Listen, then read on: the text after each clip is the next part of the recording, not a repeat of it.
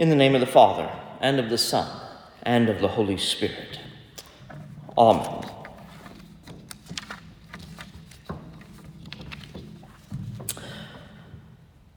Many of us have been or are members of different organizations that have various rituals and rites. Some are initiation rites, the acceptance of a new member into a group or a club or an organization that requires some rite of passage or a statement that is read aloud. We think of fraternities and sororities, perhaps even secret clubs that we are sometimes intrigued by. It could be the taking of an oath. I, John Blackburn, do solemnly swear that. Other rituals and rites are the yearly or semi-yearly remembrance, perhaps even reenactment of an event that happened in years past, and are fresh each year because of what they mean to us. People who are graduates of Texas A&M University mention among their most hallowed traditions is that of the Aggie Muster, to remember the alumni who have died in the past year.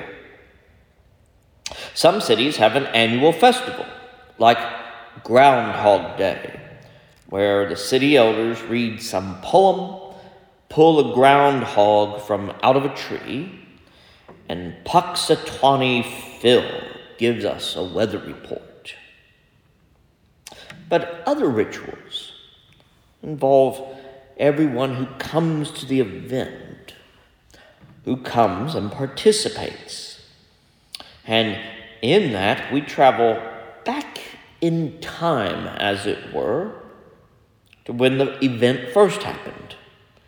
And we join in that event with the people we see next to us or across from us, but also with those from generations past, and with those who will yet follow after us. Maundy Thursday is one such day for us. We gather on a Thursday to recall several events. The first is to participate in the rite of rituals and rites and traditions, and we find ourselves gathering in an upper room with all of the history of Israel and all of the history and the future of the church coming together.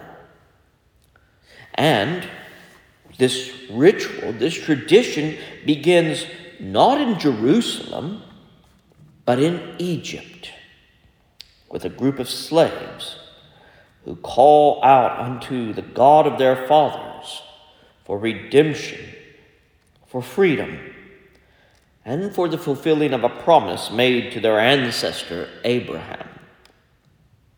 Moses, a prophet appointed by God, returns to Egypt and asks Pharaoh to let the people of Yahweh go and worship him in the desert. After many refusals, Moses tells Pharaoh that God is going to set his people free, and that as a sign of judgment, every firstborn of the land, both human and animal, will die as the destroyer makes his way through the land. But by placing the blood of a lamb on the doorposts of a house, as the Israelites did, the destroyer would pass over them. A mark of sacrifice and the mark of a death bringing forth life. We continue as Christians with much of the symbolism from the Exodus, including the rite of baptism, the initiation of new Christians into the household of Christ. When we baptize, we recall the crossing of the children of Israel over the Red Sea, the final stages of redemption from slavery, by passing through the waters. Tonight, we pause for two rites, one symbolic, yet important, and the other sacramental. First, we recall Jesus' own action of humility and service to his disciples by washing feet. By no means is this a glamorous affair. When we think of the outward beauty of many people, very rarely do we think of feet, or at least I don't. And the person washing must get down, bow, as it were, to the person he is serving. When it is done as an expected service, it is something that can be rather humiliating, somewhat demoralizing. When it is done out of love, it is a tender, intimate even, sign of true humility. And when we wash feet, or in reality, when we do any sort of service, any sort of work in this world in the name of Christ and for the love of Jesus, it becomes an outward expression of the truest nature of a disciple. It is, in a way, our initiation not into the Christian life, but into a life of discipleship, a life of service to our Lord. This year, the vestry and the altar servers will have their feet washed. And it isn't because they are better than anyone else, nor because they are worse than anybody else. It is because they, like me, an ordained minister, have accepted a call to serve Christ in his church, either on a governing body or in the simple yet important work of ministering at this altar. And if we take Jesus at his word, because this thing has been done to them tonight, here in this chancel, then they too must find ways to wash others' feet. This is the mandatum, the monde, the new commandment. Love one another. Just as I have loved you, you also should love one another. By this, everyone will know that you are my disciples if you have love for one another. Imagine for a moment if we, as St. Christopher's Parish, or we, as the Diocese of West Texas, or we, as the Episcopal Church of the United States, or we, as the worldwide Holy Catholic Church, actually loved one another and showed that love daily, hourly. Imagine what the world would say. Imagine what the neighbors would say. And how many people would be drawn closer to God simply through love. The washing of feet is a symbol of that love, the true love of Christ, the love that we are to share with each other, to share with everyone. This is not just a human commandment, some mere suggestion from a mere mortal man. This is not Jesus just speaking to some buddies. This is Jesus, the Word made flesh, God incarnate, who is telling us to love like he loves, to love others the way God loves us.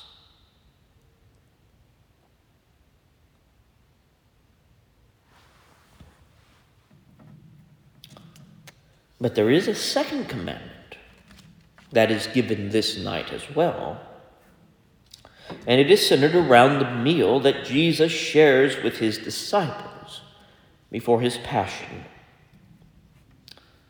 It is what we hear recorded by St. Paul, as well as in the Gospel of St. Luke.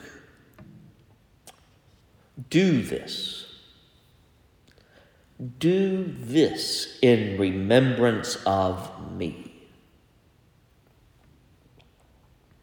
We come together each week, Sunday after Sunday, week after week, to remember not only this act and this sacrifice, but also to remember the body of Christ, the church that is dispersed in the world.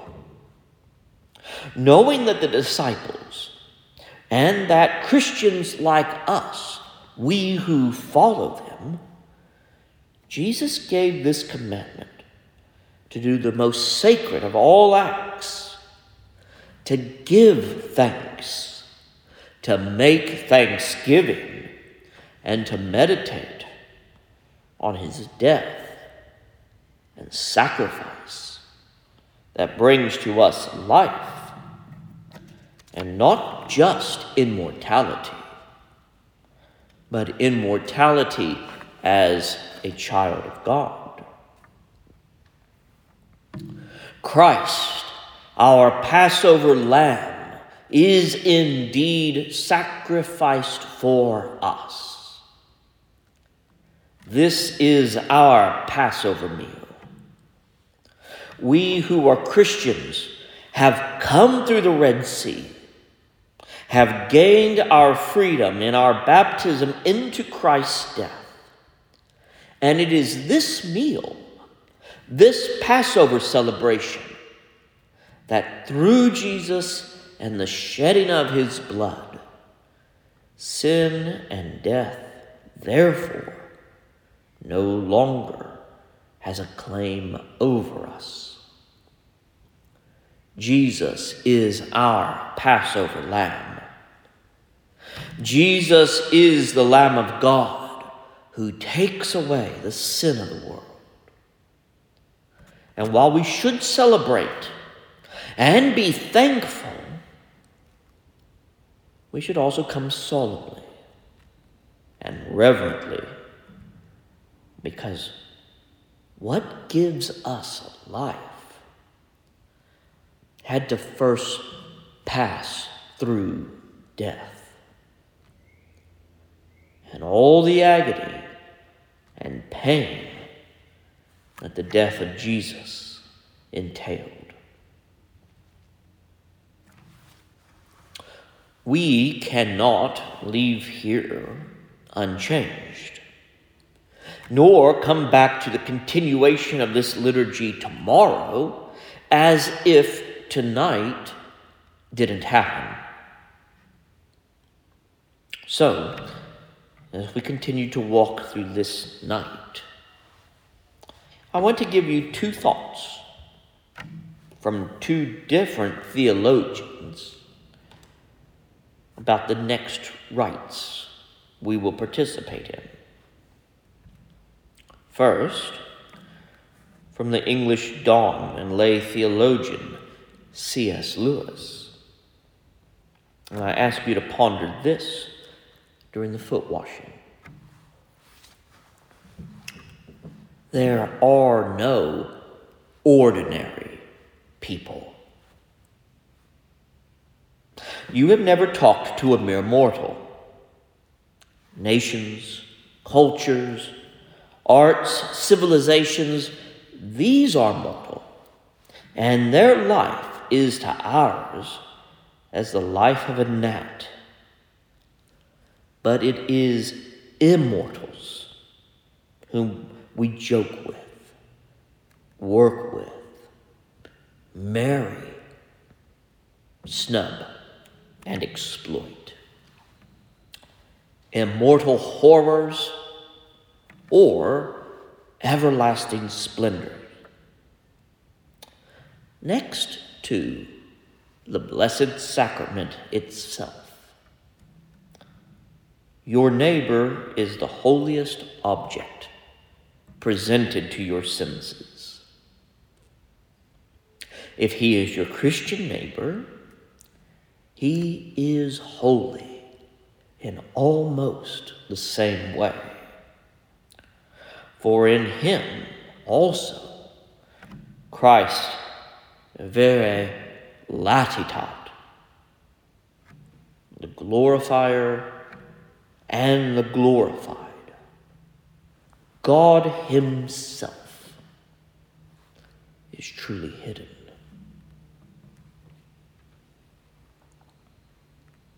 The second is from a Dominican monk, St. Thomas Aquinas.